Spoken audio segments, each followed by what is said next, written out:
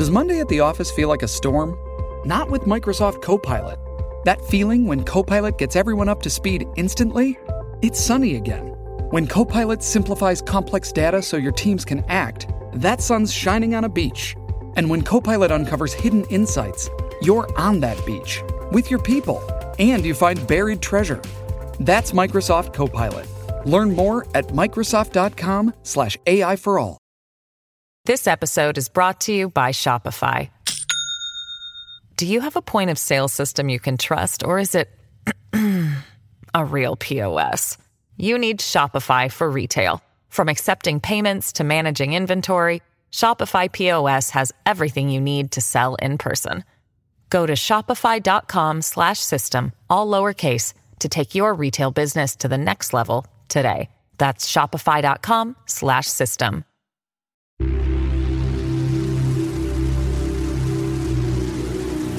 A creepy lady attempts to lure in an unsuspecting victim.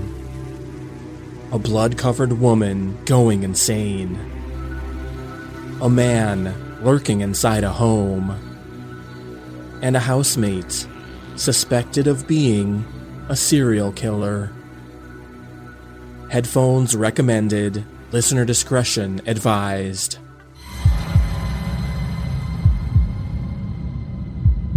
Good evening and welcome back, everyone. I'm your host, Chad. This week, you're getting 4 true terrifying tales straight from Reddit that will chill you to the bone. So brace yourself. This is Disturbed.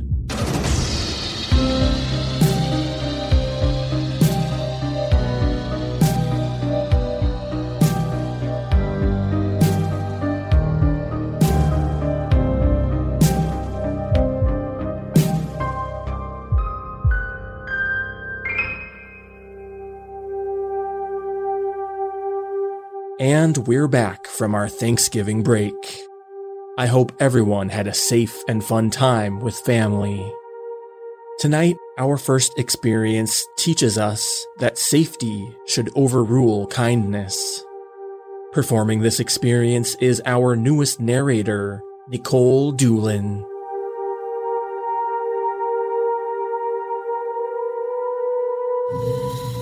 I have always had an innate fear of the night.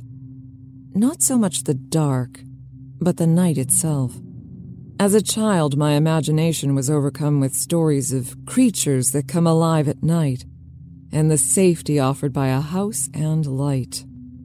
I never had anything to base this fear on, until a night when I decided to go with a buddy of mine to a baseball game, and got stuck at a light at 2 a.m. after dropping him off at home. Of course, that night the game went into extra innings, and so I didn't get a chance to drop my friend off back home until well after 1 a.m. Everything was fine on the way home, until I hit a light right before the street that led to my house. It was a T-junction, and I was turning left. The light is one of those that you think is broken until it finally turns green, right when you finally decide to just run it. Of course, I pulled up right as the light turned red. I would have just run the light, seeing as no one was there and it was closing in on 2 a.m. on a school night. But earlier that week, I had heard the phrase, "Character is what you do when no one is looking." And for whatever reason, that was the night I decided to prove to myself that I was a woman of character. Big mistake.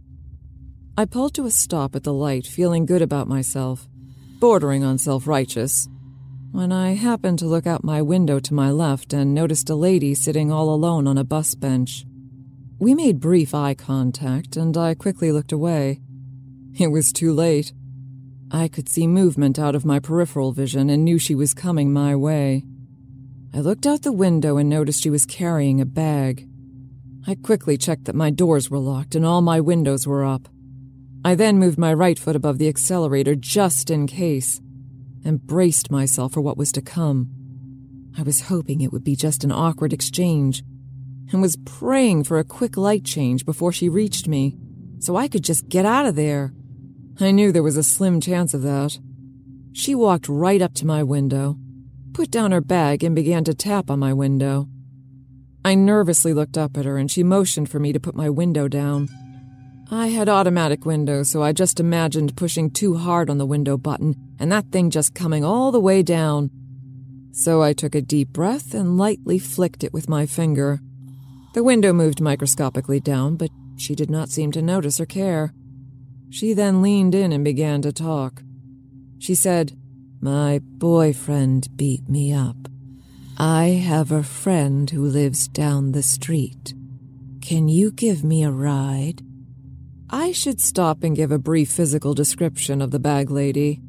She was small and skinny and of indeterminate age.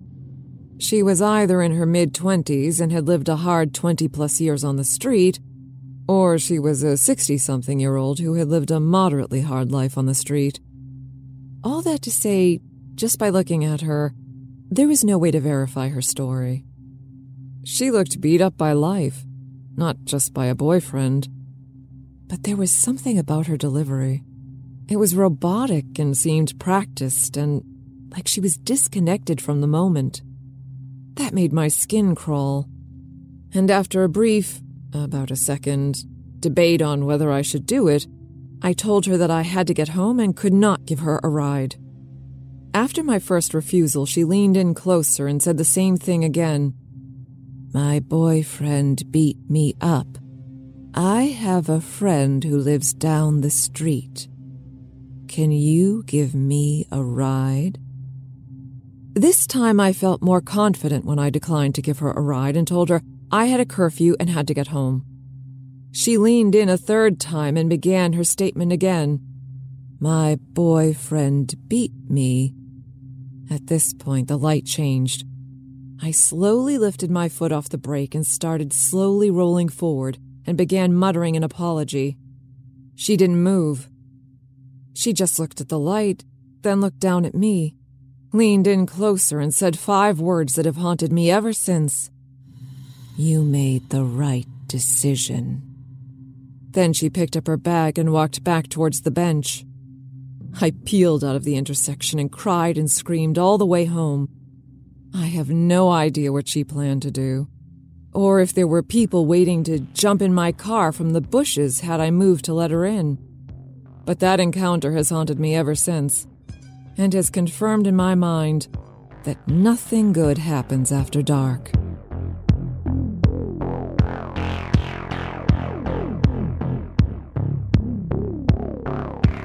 Now, let's check in with our newest Patreon fan club members.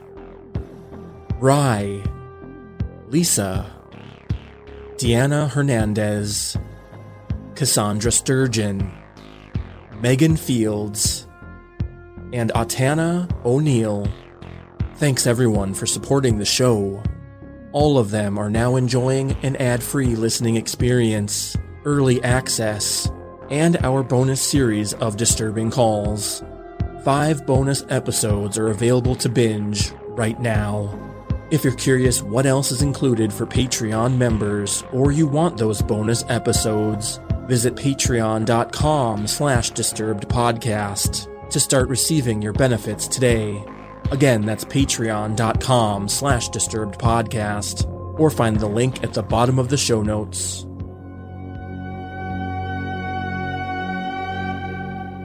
Imagine your doorbell rings. You look outside and see a woman, hysterical, covered in blood. That was the scenario facing Reddit user Reverserer. Performing this experience is Sarah Thomas. And just a warning, this story contains a fair amount of explicit language.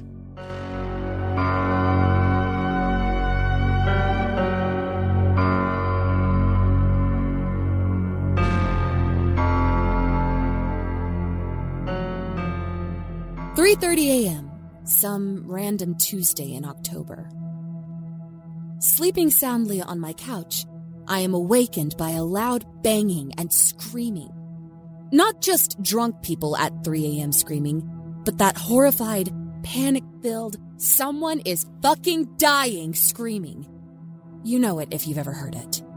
My eyes pop open and I immediately see a half-naked woman covered in blood banging on my door.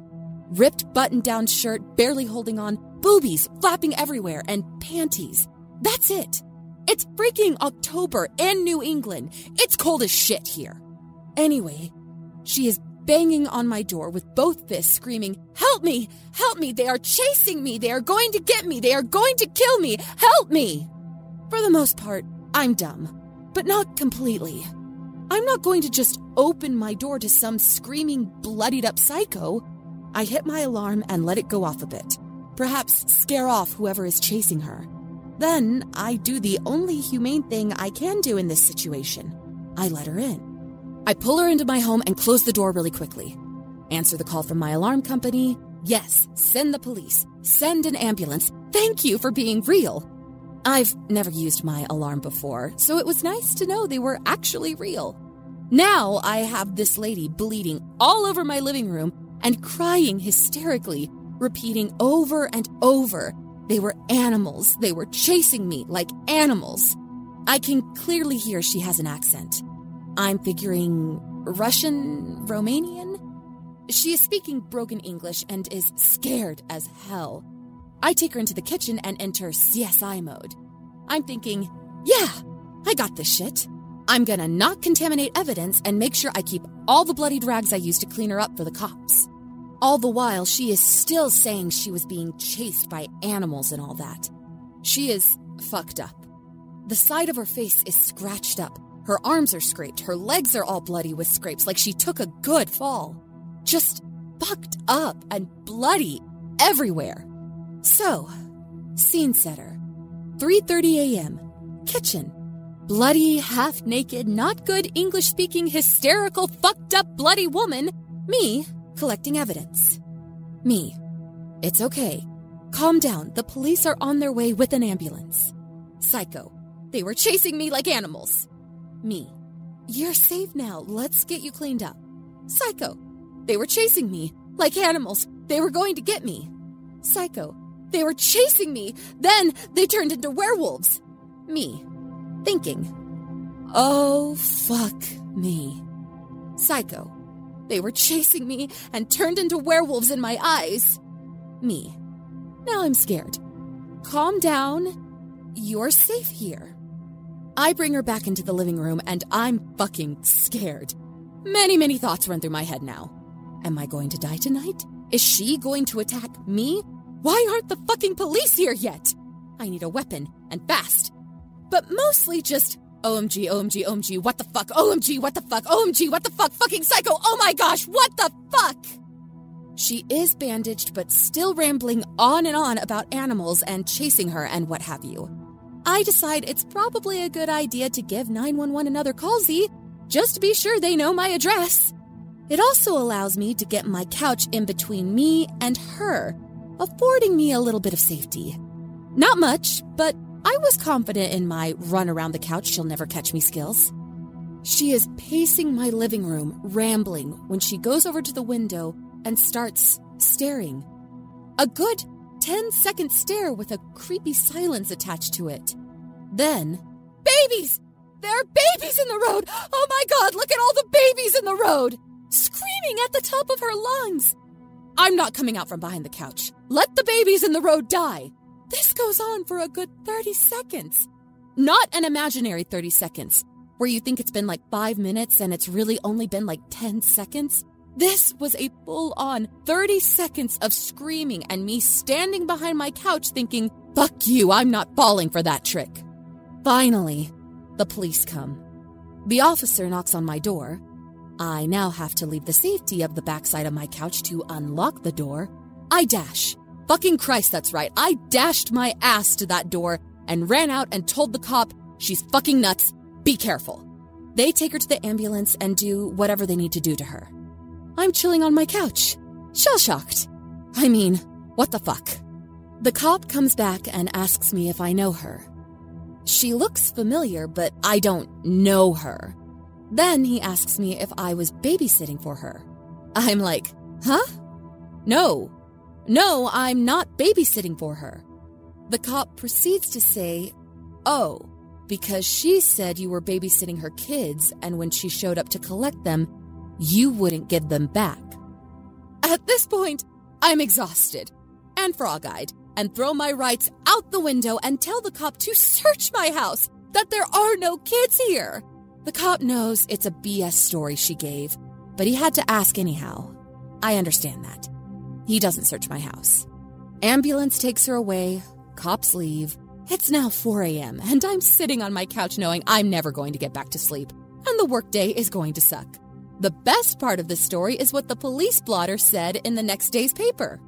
Resident lets woman claiming to be chased by werewolves into her home. Awesome. Just awesome. Turns out, I did know her. She was my neighbor. Yeah, great fucking neighbor I am. I arrive home from my suck-ass day to find DCF, Department of Children and Families, waiting outside my door. Come on, really? I now have to let her into my home because I, being the nosy fuck that I am, want to know what the deal is with Psycho Woman. Contrary to what the police blotter said, I usually don't let people claiming to be chased by werewolves, into my home. I was willing to make the exception for the police the prior night because I was scared as hell, and shit, fear can quickly remove quite a few boundaries.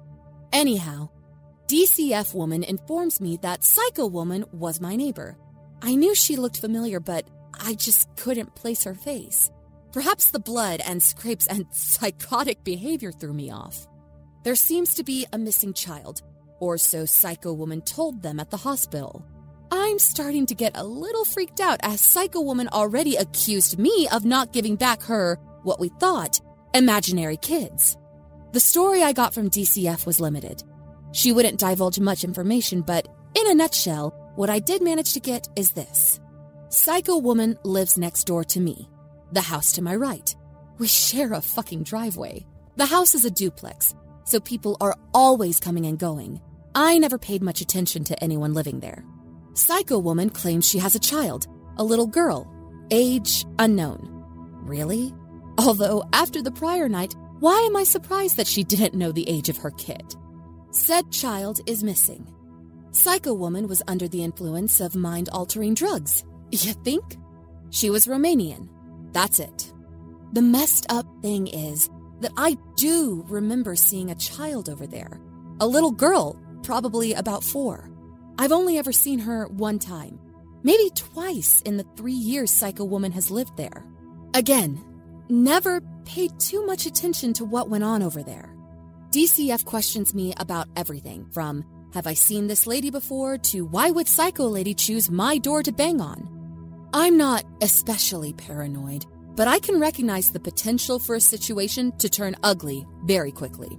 I tell DCF Lady that I have no clue who the fuck this woman is, why she would choose to bang on my door, or where the fuck this Psycho Woman's alleged kid is. Pretty much exactly like that. Less the F-bombs.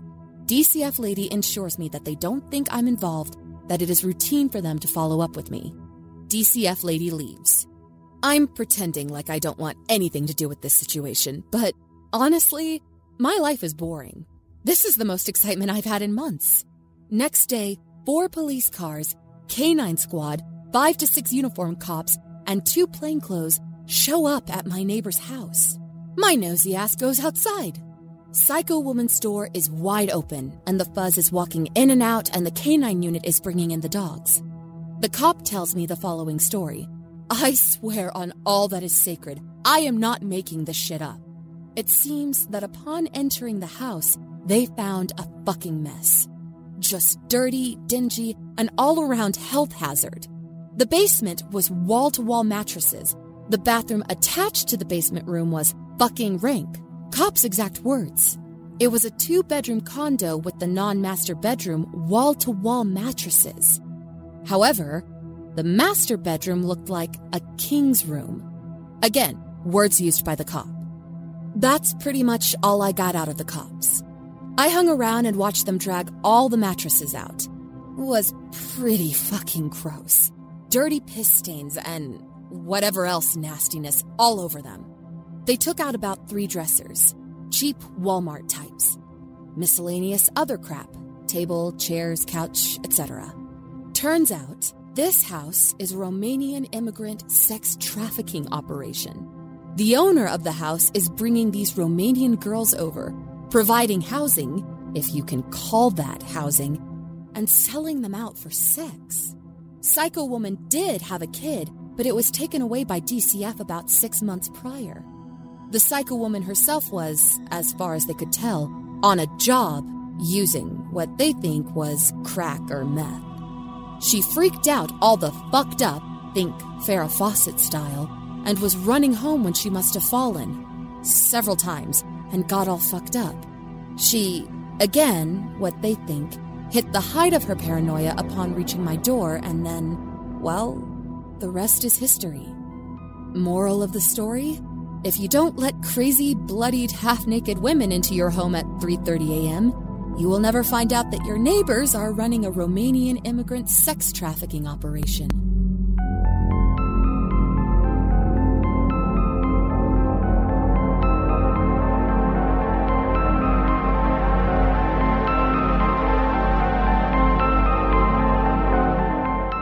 Picture this. You call home to leave a voicemail for your mom, but the call is unexpectedly answered by a strange man, and he's inside your home.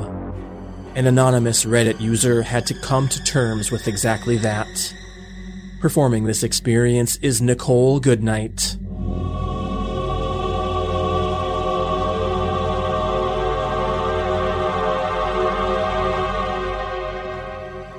Back in 2007, shortly after my 15th birthday, my mom was out of town for a few days on a business trip. My mom and I lived alone in a small house in a neighborhood that was on the sketchier end of decent, and, well, that fact combined with her paranoia about me being home alone longer than 4 or 5 hours meant that I had to stay over at a friend's house while she was gone. This friend's house was across the street and over one house from my own. The place my mom was going was only about 2 hours away, and I'd gotten a bug up my ass about being treated like the young woman that everyone kept calling me, so for the week leading up to the trip, I was moaning and groaning about being old enough to take care of myself, and insisting that I could just check in with my friend's parents every now and then. But in truth, my house was pretty creepy at night, even when my mom was there with me, and I found out the day my mom was scheduled to leave that my friend had somehow gotten her hands on a PlayStation 3, so it didn't take me too long to get over being unfairly babysat. At around 11 on the last night I was there, we ended up back in my friend's room screwing around with the brand new flip phone I had gotten for my birthday. Her parents had gone out hours earlier after buying us a pizza for dinner and probably weren't going to be back for at least an hour. And we'd gotten bored downstairs with her one PS3 game that we've been playing for days already. Turns out she had the PlayStation, but didn't have any money to actually buy games for it. That's how it usually goes, though, huh? It was too late to call any of our friends, but I knew my mom was coming home tomorrow morning at some ungodly hour, and I knew that she had this thing about our answering machine. No matter how tired she was, no matter where she'd gotten back from, if there were any messages on the answering machine, she'd listen to all of them. Being the bored 15-year-olds we were, my friend and I decided to leave a message or two for my mom to find in the morning. We called my home phone and put it on speaker, cracking up and trying to figure out what our message was going to be about. It normally took 5 rings for a call to go to the machine, but on the 3rd ring, the phone picks up and we hear, "Hello." The voice sounded like it belonged to some 60-year-old guy who'd been smoking for the last 40 years of his life, but even past that, there was this menace to his voice. I can't describe it exactly, but it sounded very cold and very dangerous. The sort of voice where, if you heard it on the street, you'd want to get away from the person immediately. I looked at my friend. Her eyes were huge and her face was completely pale, and I'm sure I didn't look any better. Neither of us could get it together to say anything in response. "Hello," he said again. There was a pause and I tried to squeak out something along the lines of, "Who the hell are you, and why are you in my house?" But then he said in a very low voice, "You shouldn't have called." There was some sort of slam and the call disconnected. I immediately dropped my phone and proceeded to freak the fuck out, as did my friend. She asked me if I knew who that was, and I said no. Of course I didn't know the creepy-ass guy answering my phone at 11 at night. We checked the call log to see if we'd accidentally called the wrong number. Nope. Right number. We were so shaken up that we couldn't immediately figure out who we should call or what we should do. If we should call the cops, or call my mom, or call my friend's parents, or run around making sure all the doors and windows were locked, or what. So we ended up sprinting around my friend's house, double-checking every lock we could check while gasping out what happened to my friend's parents on the phone. They were about 15 minutes away and said they'd call 911, and her mother told us to stay in my friend's room with the door locked and all the lights on in case this guy was going from house to house. And so for 10 minutes, we were huddled in the far corner of my friend's room, basically under her bed, jumping every time the house settled or one of our legs scraped on the carpet. You can imagine how freaked out we were when her parents rushed in and started rattling at her bedroom door, forgetting that it was locked on their orders. The cops got to my house not too long after her parents got home. To be honest, I don't really remember a lot of the specifics about what the cops were doing, mainly because I refused to set foot outside of the house, but I remembered that they asked my friend and I a lot of questions. We couldn't really give them a lot of information, unfortunately. We called from my friend's room, which was in the back of her house, away from where we would have been able to see my house, and dude with a creepy smoker's voice isn't a very helpful description to go off of when looking for someone. One question they asked sticks out, though, because I remember thinking it was weird for them to ask who had keys to get into the house. I told them only my mom and I had keys. I found out later that the reason the police asked that was because there were no signs of forced entry anywhere around the house and that the front door was wide open when they got there. There wasn't really anything messed up and nothing was taken, but our wall-mounted corded phone was hanging off the hook and the phone base itself was cracked, like it'd been smashed with something. Both my mom's room and my room also had some stuff moved around and displaced, like someone was going through our drawers and the stuff in our rooms. My mom got called at some point during all of this and managed to get home that night, very tired and very freaked out about what had happened. The cops investigated the incident but never came up with any answers. We weren't doing too well financially at that point, but we still managed to move across town within a few months of this happening. For all the months between that night and the day we moved, though, I slept like shit and had really bad nightmares. I also flat out refused to be alone in the house, even for a couple of minutes, and started getting really obsessive about checking and double-checking the locks, a habit which has stuck around ever since this happened. And now that I've written all this out, I remember that there's one thing I haven't told anyone about all this, mostly because at the time I thought that the whole thing might get blamed on me if I said anything. Earlier that day, I'd gone back over to my house to get a notebook of mine full of writing I wanted to show my friend. Nothing was obviously wrong as far as I could tell. The front door was locked when I got to it. No signs of any tampering with it or any weirdness by the door. No noises from any part of the house, but the minute I stepped inside, something just felt off. Really off. It was really, really quiet. I was getting chills all up and down my spine, and I had goosebumps all over. I tried to will myself to just get over it, to go back to my room to get the notebook, but I couldn't make myself take more than a few steps into the house. I was too creeped out. I locked the door and ran back across the street. When I got back to my friend's house, I felt like an idiot, of course. Was I really such a wimp that I couldn't walk through my own house when it was empty? But looking back, well, who knows? Maybe my gut was right about something just not being right. Freaks me out even thinking about what could have happened if I had ignored it and walked further inside. I've thought back on that moment a lot, too. Wondering if maybe I left the door open when I left, but there's no way. I distinctly remember locking the deadbolt and looking over my shoulders the whole time because I had that burning, crawling feeling on the back of my neck you get when you're being watched, and after the creepy call, I checked and I had my keys in my backpack. Also, a few people have asked why he picked up the phone. I have no idea, honestly. My mom and I have tried to figure out why the hell he would do that, but we haven't come up with a good answer in 7 years. Same with how he got inside in the first place without having a key and without forcing or breaking something open. My guess is that there was another way inside the house that we never knew about and that the police didn't find that he somehow figured out, which implies a lot of bad things. In any case, I never found out, and it would be really strange to go back and ask the current owners if I could randomly poke around their house and foundation, and besides that, I can't go back into that neighborhood without getting the chills, so it's probably going to remain a mystery. And thanks to everyone who's been saying they're glad that I got out all right. I am too. Like you wouldn't believe. So, random home intruder with a creepy voice and a very mysterious, probably fucked up motive for breaking into my house? Let's not meet ever again.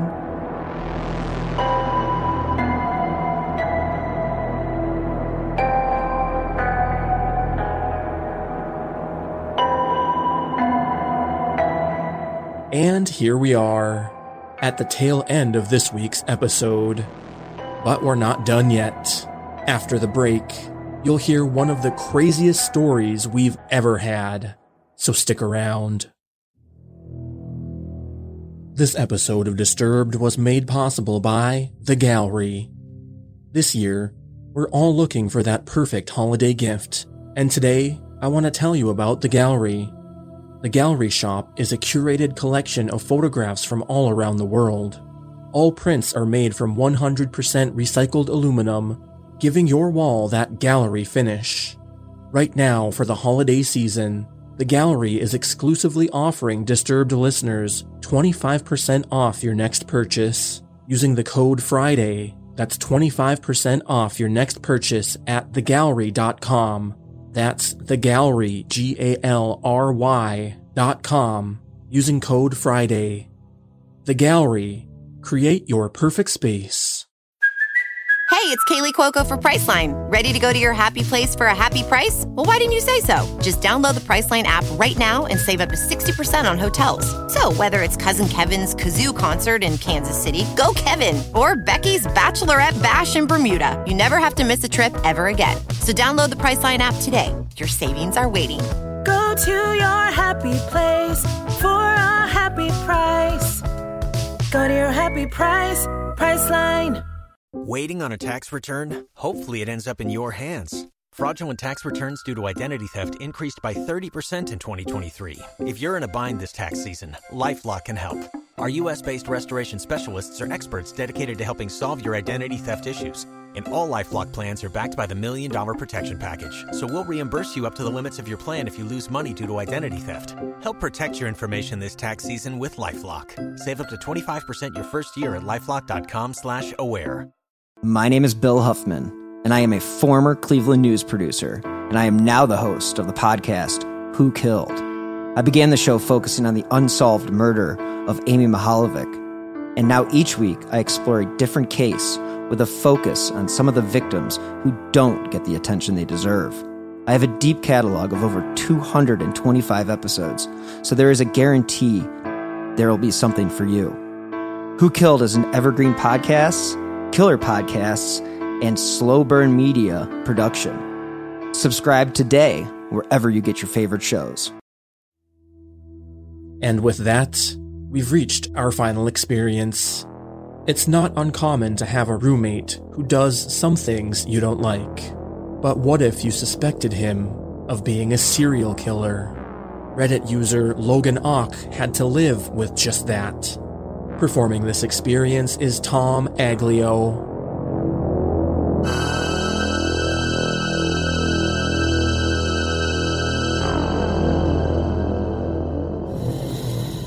This is a convoluted story, so bear with me as I try to convey everything I can recall about what led to the conclusion that my ex-housemate could have potentially been a serial killer, or serial killer in the making. It was the summer of 2015 when I moved in. And at first appearances, my housemate/landlord, Mike, was somewhat normal, if not a bit socially awkward and dysfunctional. When I was signing the papers, he was adamant that I should never go into the basement, which I thought was odd, but I really needed a place to stay, and well, people have their little quirks, so I just chalked it up to that at the time. As I got to know Mike and our cohabitation continued, I learned more about the depths of his dysfunction. Firstly, that he used meth. Now, I don't automatically judge people based on vices, but I was surprised at the extent of his use. He was probably the first person I knew who used meth and balanced a full-time job, enjoyed a decent amount of success. The reason this is important to the story is that when he would be around the house drinking and using meth, he would start to run off at the mouth. He would often joke that if I smelled lye coming from the basement, not to think anything of it. I think it was probably the third time he said this that I asked why he keeps saying that. And he said, I use chemicals to clean up after the bodies, with a wily grin on his face. I tried to chalk that up to a bad sense of humor, but it didn't sit right with me. He was also very particular that I let him know of my coming and going and my work schedule. I remember him being shocked and uncomfortable one day that I ended up taking off of work because he didn't realize that I was home. I remember that day because there was a lot of clanging and what sounded like muffled shouting coming from the basement. His car was in the driveway, but he was not in the main house or his bedroom. Other days he would play very loud music that bumped through the whole house. Sometimes he would even play NPR talk radio at those volumes. In retrospect, I think he may have been trying to mask sounds. He would make remarks about sex workers, saying you can do whatever you want, you can choke them or beat them to death and nobody cares. I took exception to this. I told him I thought that was messed up. But when he would get tweaking, he'd always come back around to alluding to the same kind of violence, talking about how he was a normal white guy who owned a house and had a good career, so the police would never suspect him. At this point, I start to think that it has gone too far to simply be a joke. I was in a weird position because money was tight at the time, and my options were few. I tried to convince myself that even if he is messed up, he's probably just engaging in outward fantasism. I knew that he would acquire the services of sex workers on occasion, but again, did not judge that activity at face value, but started becoming concerned. Then at one point I was doing laundry. I caught whiffs of decomposition. The house we were in was in southeast Portland. It was relatively new. Having grown up in upstate New York, I know that animals can be trapped in walls and die, but this was the garage, and there were no animals scurrying in the walls. This was strange and telling to me. I considered carefully what I would do and decided I would confront him about the smell. I decided to poise the question in a somewhat suggestive way by expanding on his jokes. I told him he needs to do a better job cleaning up the bodies because I smelled decomposition from the garage. I will never forget his reaction. His eyes widened and he shot me a sharp glare, somewhere between fear and anger. He stumbled over his words and eventually responded, "What, really?" I said, "Yes, really." And there was a few seconds of awkwardness before he said, "Thanks for letting me know," and promptly went into his bedroom and shut the door. A few days after that, he went into the upper crawl space in the garage, while I was again doing laundry. He called for me and was trying to convince me to come up into the crawl space. My body locked up and it was like my instincts were screaming at me that if I went up there, I would not come back down. I gave some excuse that I can sparsely remember that I had to be someplace, packed up my laundry, threw it in my room, and left. He spent a lot of time in the padlocked basement without a doorknob. The only way in was through the backyard. I wish I would have gone down there in retrospect to either confirm or dismiss the suspicions once and for all. In the last couple months I had lived there, I was privy to more graphic comments about women and sex workers, explicit talk of sexual violence, and he was using more and more. He once showed me a video he made. He is a graphic designer and artist as well, which featured heavy bondage themes interspersed with distorted audio of women screaming, and this strange, leering figure in a plague doctor costume. It was one of those situations where any one of these things alone may be innocuous, but as they accumulated, it became suspicious to me. It was October of 2016 that I left there, taking off to Osete Oyate camp during the anti-pipeline protests with Standing Rock Lakota. A mix of feeling called to action and having nothing to lose as I wanted to get out of that house in the worst way. My last night there, I did not give notice that I was leaving. He was drinking and tweaking again. Started in on the same conversation, loosely describing murder and sexual violence in the tone of some sort of edgy joke. I told him he would be caught eventually, not even holding back my suspicion anymore. He reiterated that he was the last person police would suspect and asserted that they wouldn't catch him. He said this in a very serious and concise way, dropping the pretense he had been using before. I left the next morning. This haunted me for months, then a year and a half. I felt as though I hadn't done anything. The guilt was eating away at me, so I called Portland Crime Stoppers and put in an anonymous tip describing what I had described here. When I did, the operator started going back and forth, putting me on hold because the call had piqued the interest of the police sergeant who was assigned to the call center. So they were asking me detailed questions about his vehicle, his house, the methods he described, etc. It seemed like they took interest. I gave them as much information as I could remember and left it at that, feeling just a little bit better that I had at least tried to do something about it. Fast forward to recent times, I told my mother about all of this, and she became interested, asking what house this was, and she ended up pulling it up on Gmaps. She put up the street view, and I noticed there was a large enclosed trailer in the driveway that wasn't there when I was. I could theorize why it might have been there, but cannot put together a practical reason for it, or why he'd be using it, unless he was moving or using it to haul things to discard. Admittedly, that is pure conjecture, but I couldn't help but wonder, I doubt that I will get closure, or have my suspicions validated unless he does finally get caught and arrested, and I read about it. I have grown up poor and been around the lowlife a lot. I've interacted with many sketchy and unsavory people in my time, but none of them have ever made the impression that Mike made on me. Make of it what you will, but I hope I never meet him again.